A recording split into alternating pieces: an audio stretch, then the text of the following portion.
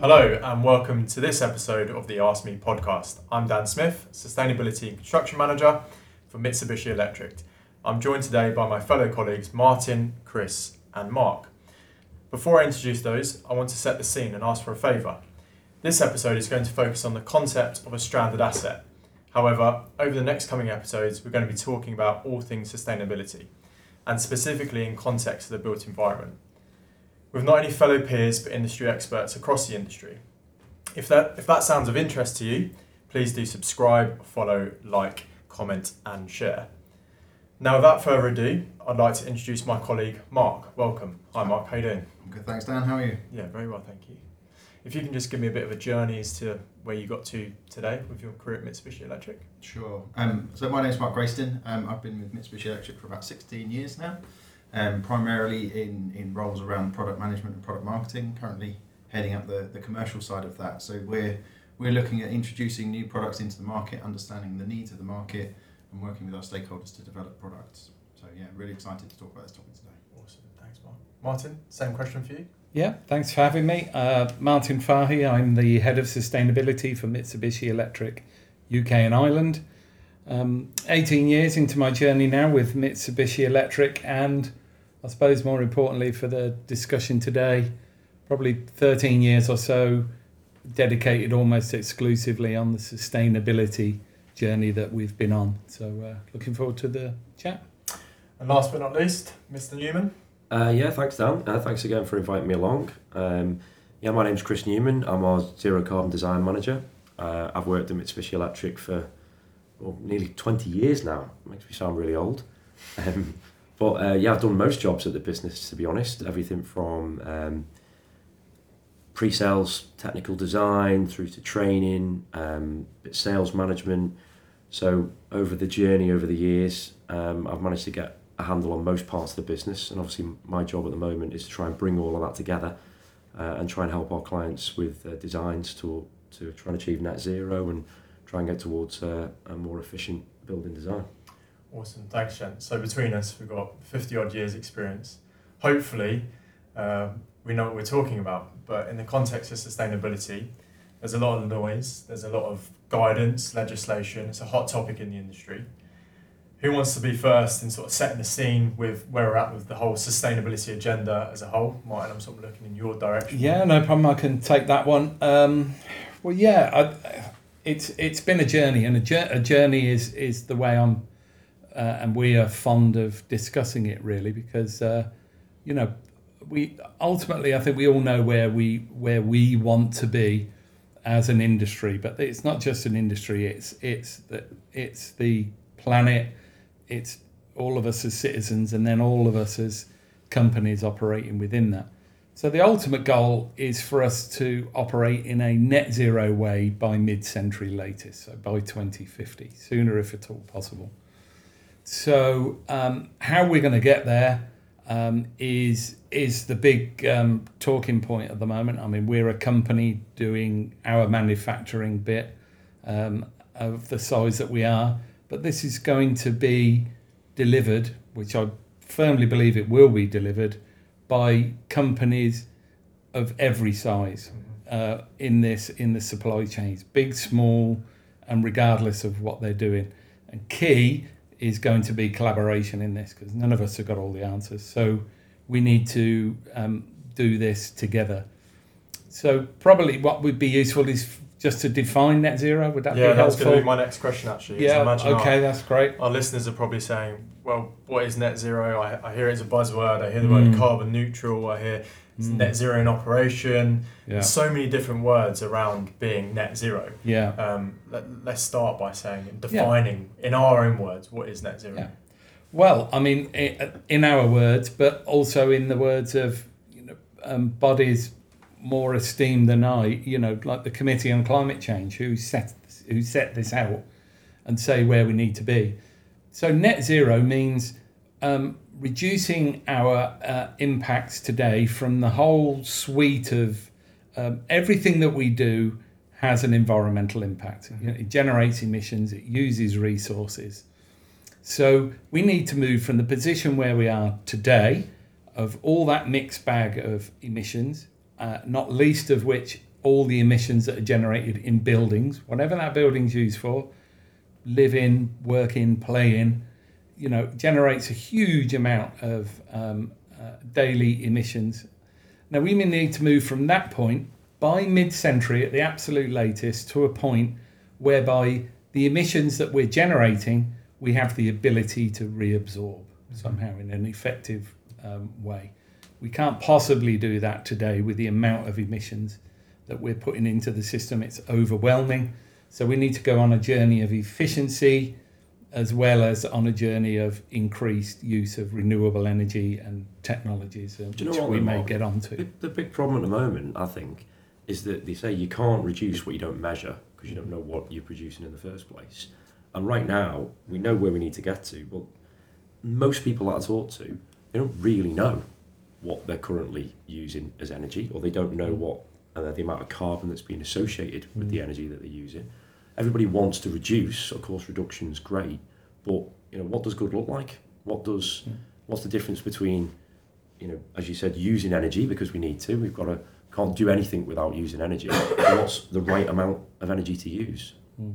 I think this is a big part of the problem, is trying to understand where we are today in the first place. Before, you're absolutely right, Chris. Yeah, because we can't. And I always say that's item number one. If anyone ever presses us as to what do you got to do first, and it sounds counterintuitive for a manufacturer of technologies that can, offset and deliver, any load that you've got in essence. But we have long said, and will continue to say, because it's the right thing to do, you have to reduce your need to consume energy in the first place. That's first and foremost. The cleanest, cheapest unit of electricity is the one you don't use. So you should strive to reduce that right down as much as you possibly can. And then making that visible on that journey, absolutely imperative, because you can do nothing without. We've all got a smart meter at home, pretty much all of us. A smart meter in no way, shape or form stops you from using energy. It doesn't by itself. It doesn't save energy or reduce the energy you consume in your house. But it makes you aware of it. And then once you're aware of it, that drives your behaviour to try and realise that when you turn the kettle on, or when you turn the light on, or when you turn the heating on, you can see the impact there and then. So I think from a commercial point of view, we've got to get closer to that. Because in a building, and things just get lost, don't they? It's a big building, lots of little things happening, escalators on when no one's on it, or whatever it is. They're all contributing, aren't they? Yeah, we've all seen it, haven't we? Lights in car parks in the middle of the day and things like that. That's to your point of trying to make that sort of thing visible. And, smart meters move your energy at home from under your stairs to somewhere that's visible for you, hopefully. I always used to use the analogy of filling your car up as well at the petrol station. You go, it's in neon outside how much the petrol is, and you feel it. You see that number going round and round and round as you've got the pump in, so you're directly connected to that energy use, and that's, never any more important than it is today, of course. But so those are two examples of most definitely. Visibility is vital. So it comes down to one being visible and two, the data. We need to be rich in data, but also know the direction that we're moving in with regards to that data. And I think that probably segues quite nicely onto the topic of a stranded asset, because it's a visible asset with a potential grading, whether it be A, B, C, D, E, F, G. Gents, just for our listeners then, a stranded asset. Define what stranded asset is. What does it mean?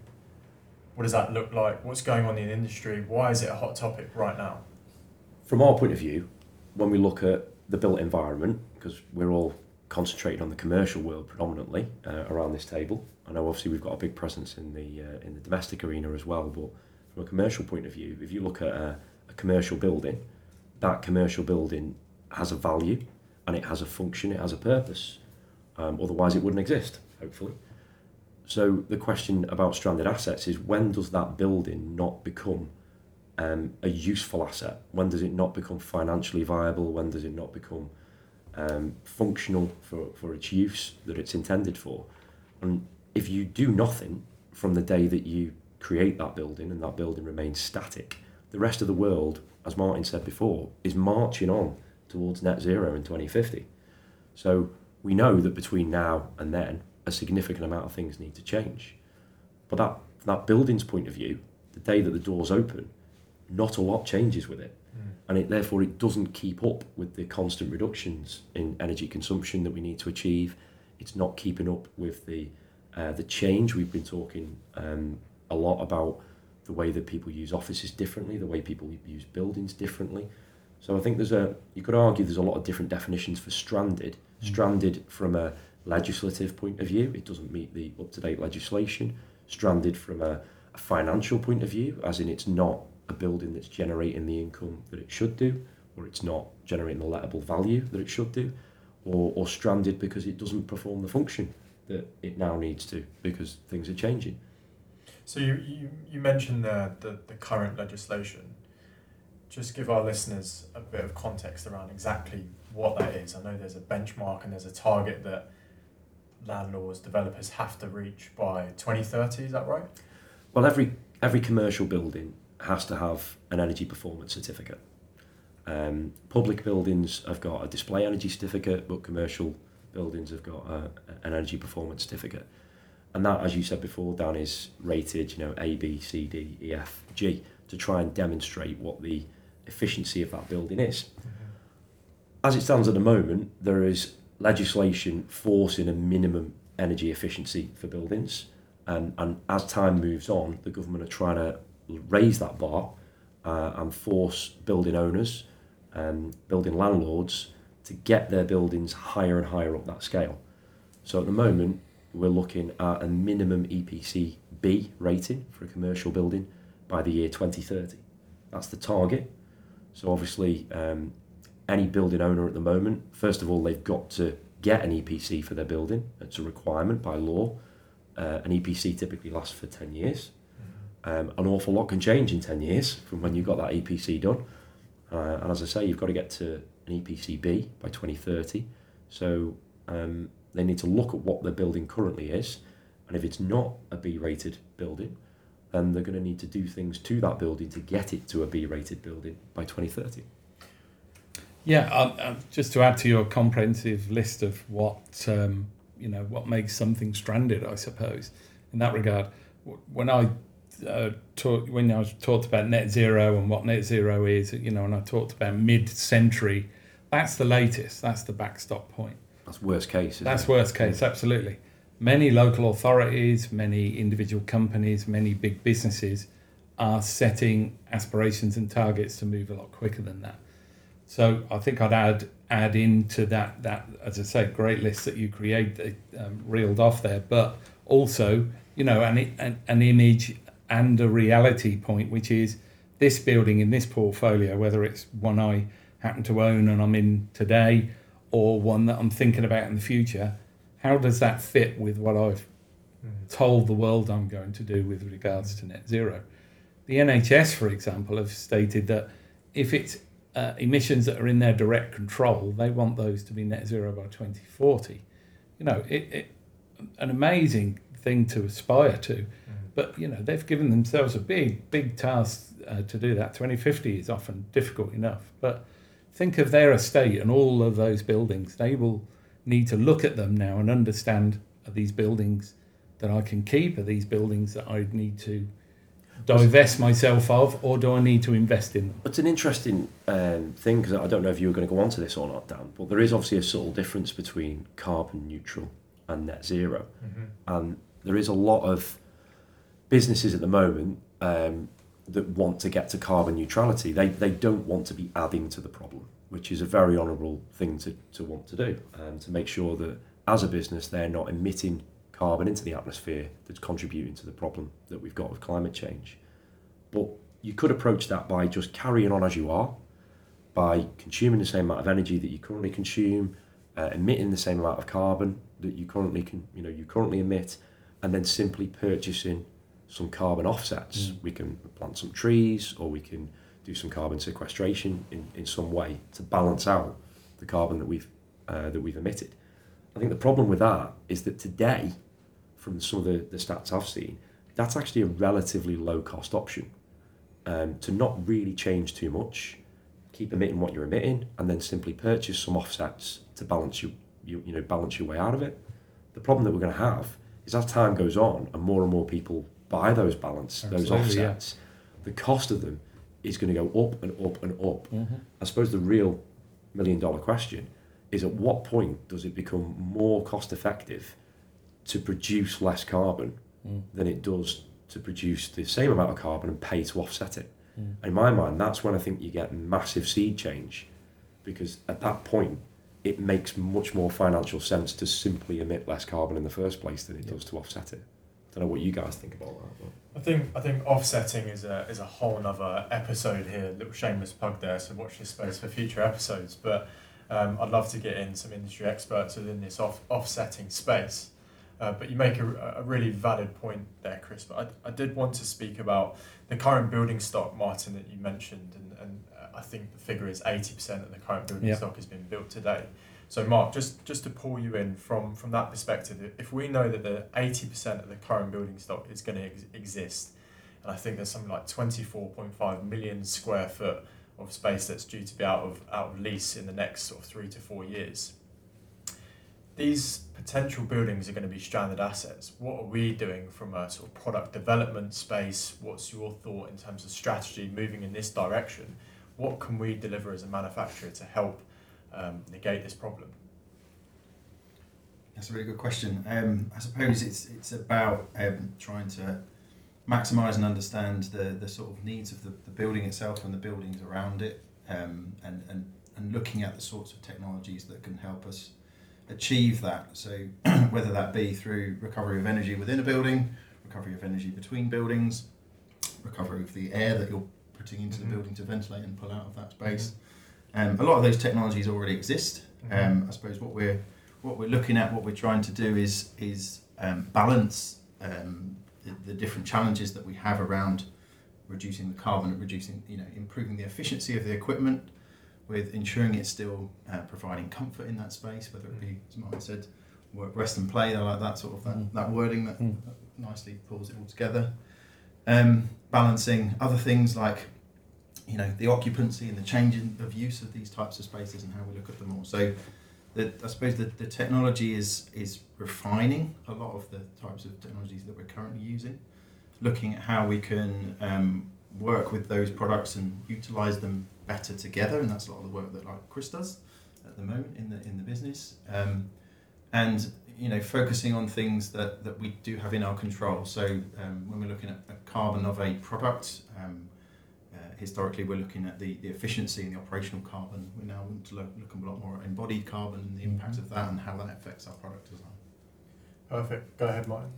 Yeah, and Chris mentioned about visibility and how we can't do it. We need a lot more visibility on what's actually happening when we're using what have we got in that regard, and where do you see that going?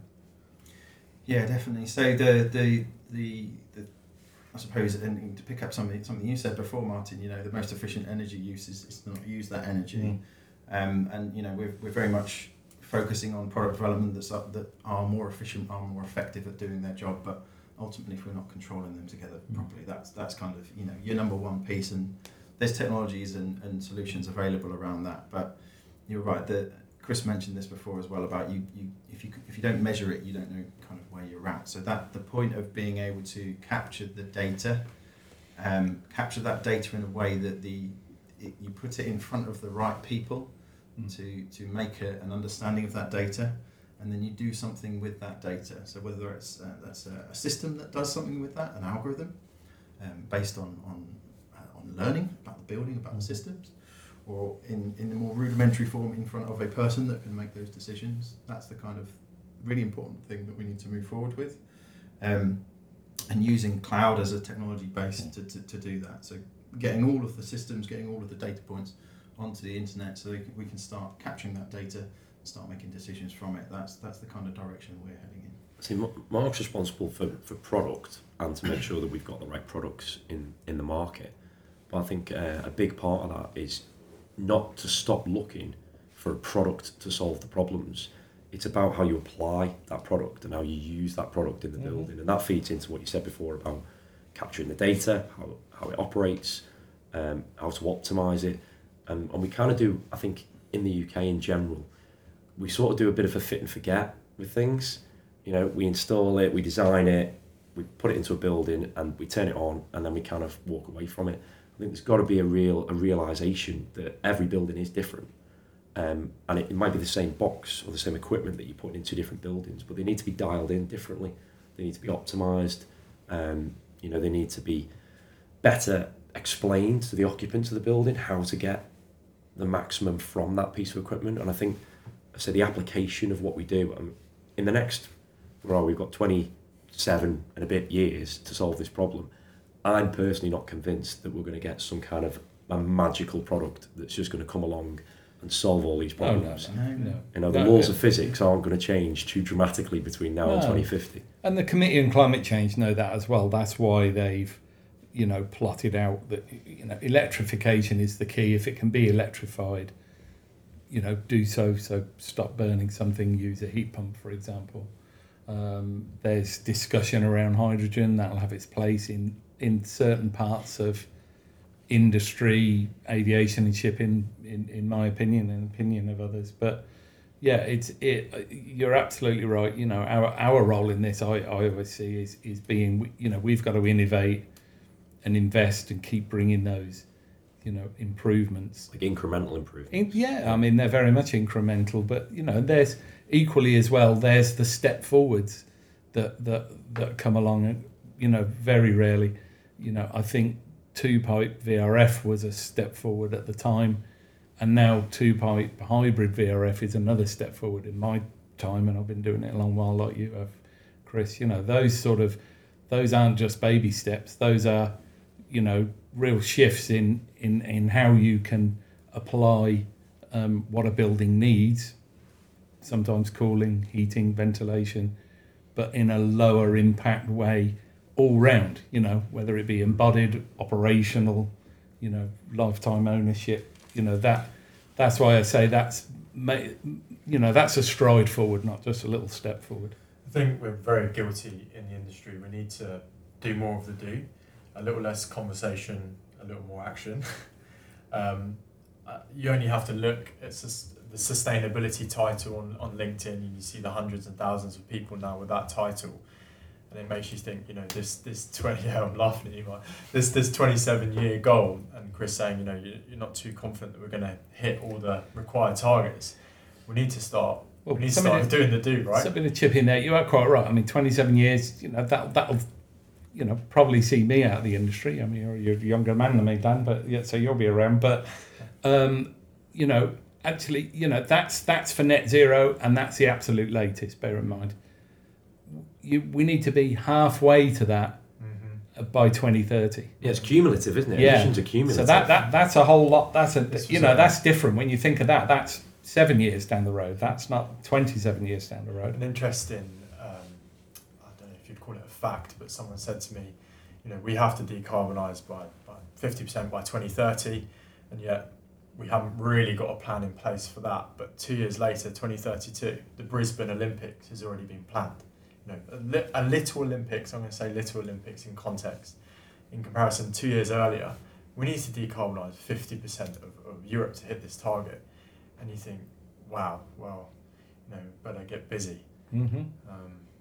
We'll have to get a fact checker for this podcast. Because I think that also as well, just to remind me, I think you can't coin that phrase "work, rest, and play." I think somebody used that. Yeah, I don't think I actually said it quite like the way Matt said it. Yeah. I think live, work, and play. Yeah, I think okay. I said. So I think it's fair to say we're a specification-led business. Fair to say, fair comment.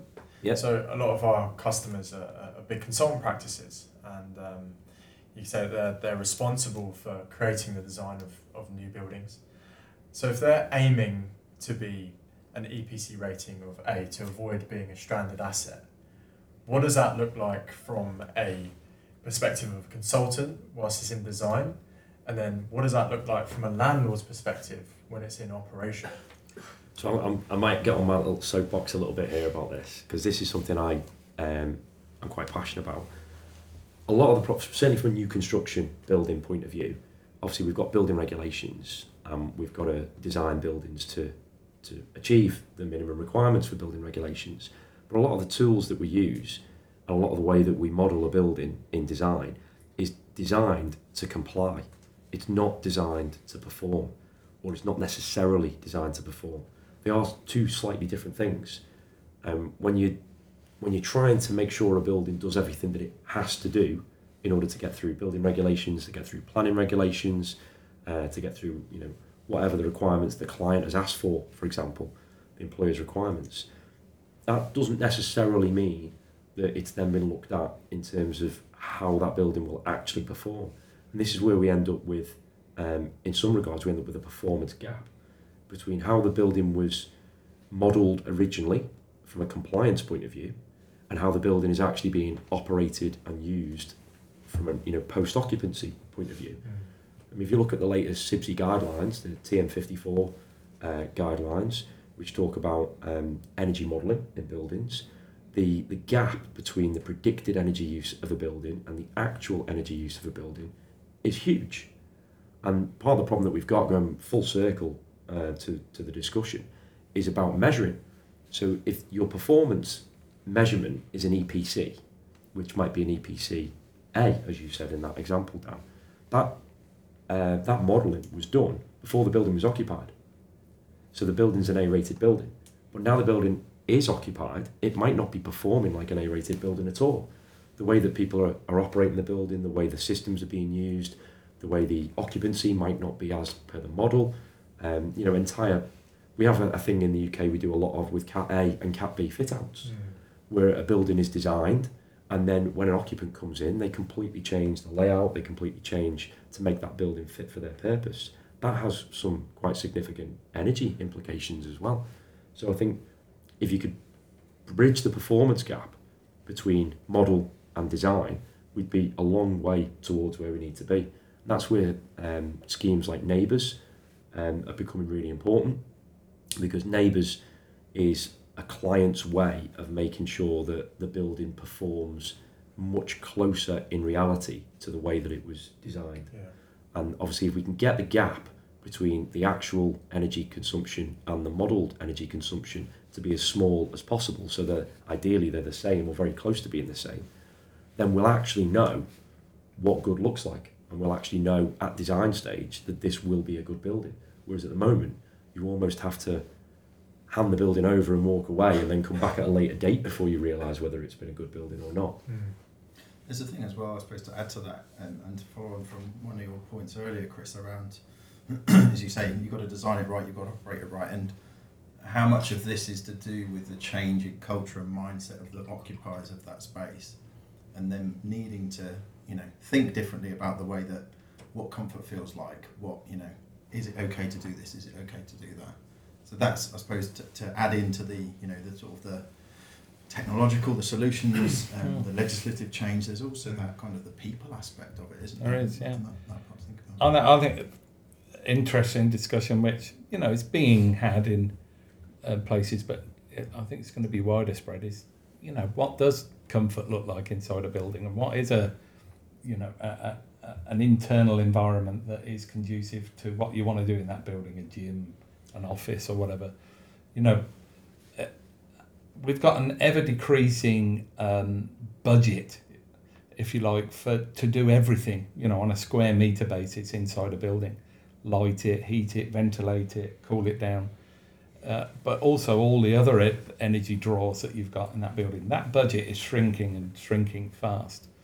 So, that's putting pressures in other areas. As we said earlier, I've been doing this a long time, Is a 21 degree desirable set point something that we're going to have in the summer and moving forward, or are we going to let that You can't have that in Germany now, can you? Yeah, Some of the European countries. Japan do other things around that as well. So that's a discussion to have, to bring into your point, Mark, which is that is a very much a people discussion as opposed to a technology discussion. The equipment can operate within that parameter quite easily, as you know. I did some modelling on that. Will the people want to operate in that within that bubble? We did some modelling on that as an example.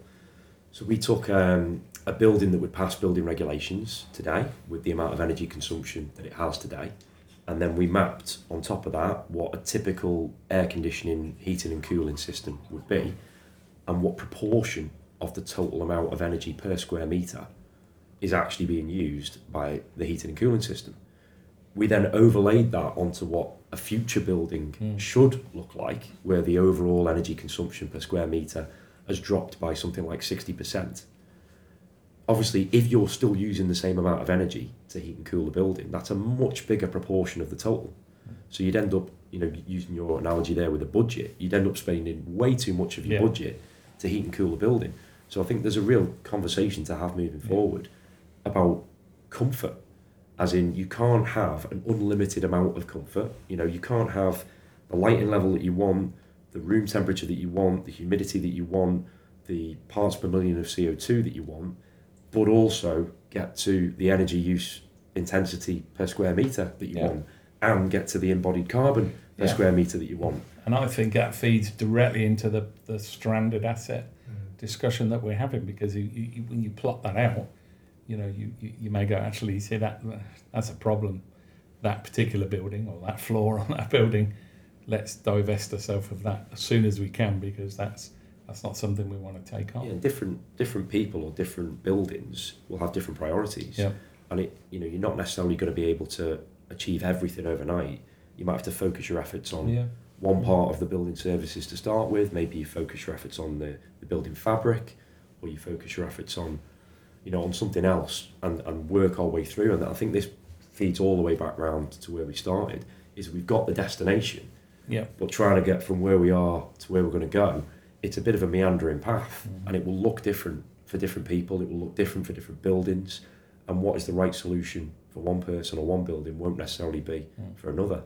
Obviously, that's why Mitsubishi Electric created the Sustainability and Construction team, to try and help lead those discussions early on, so that we could try and help a client pick the right path for them.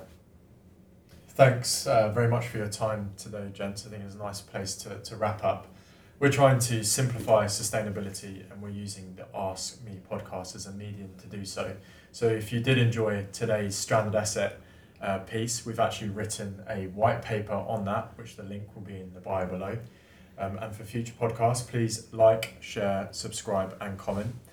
And we'll see you very soon. Thanks very much.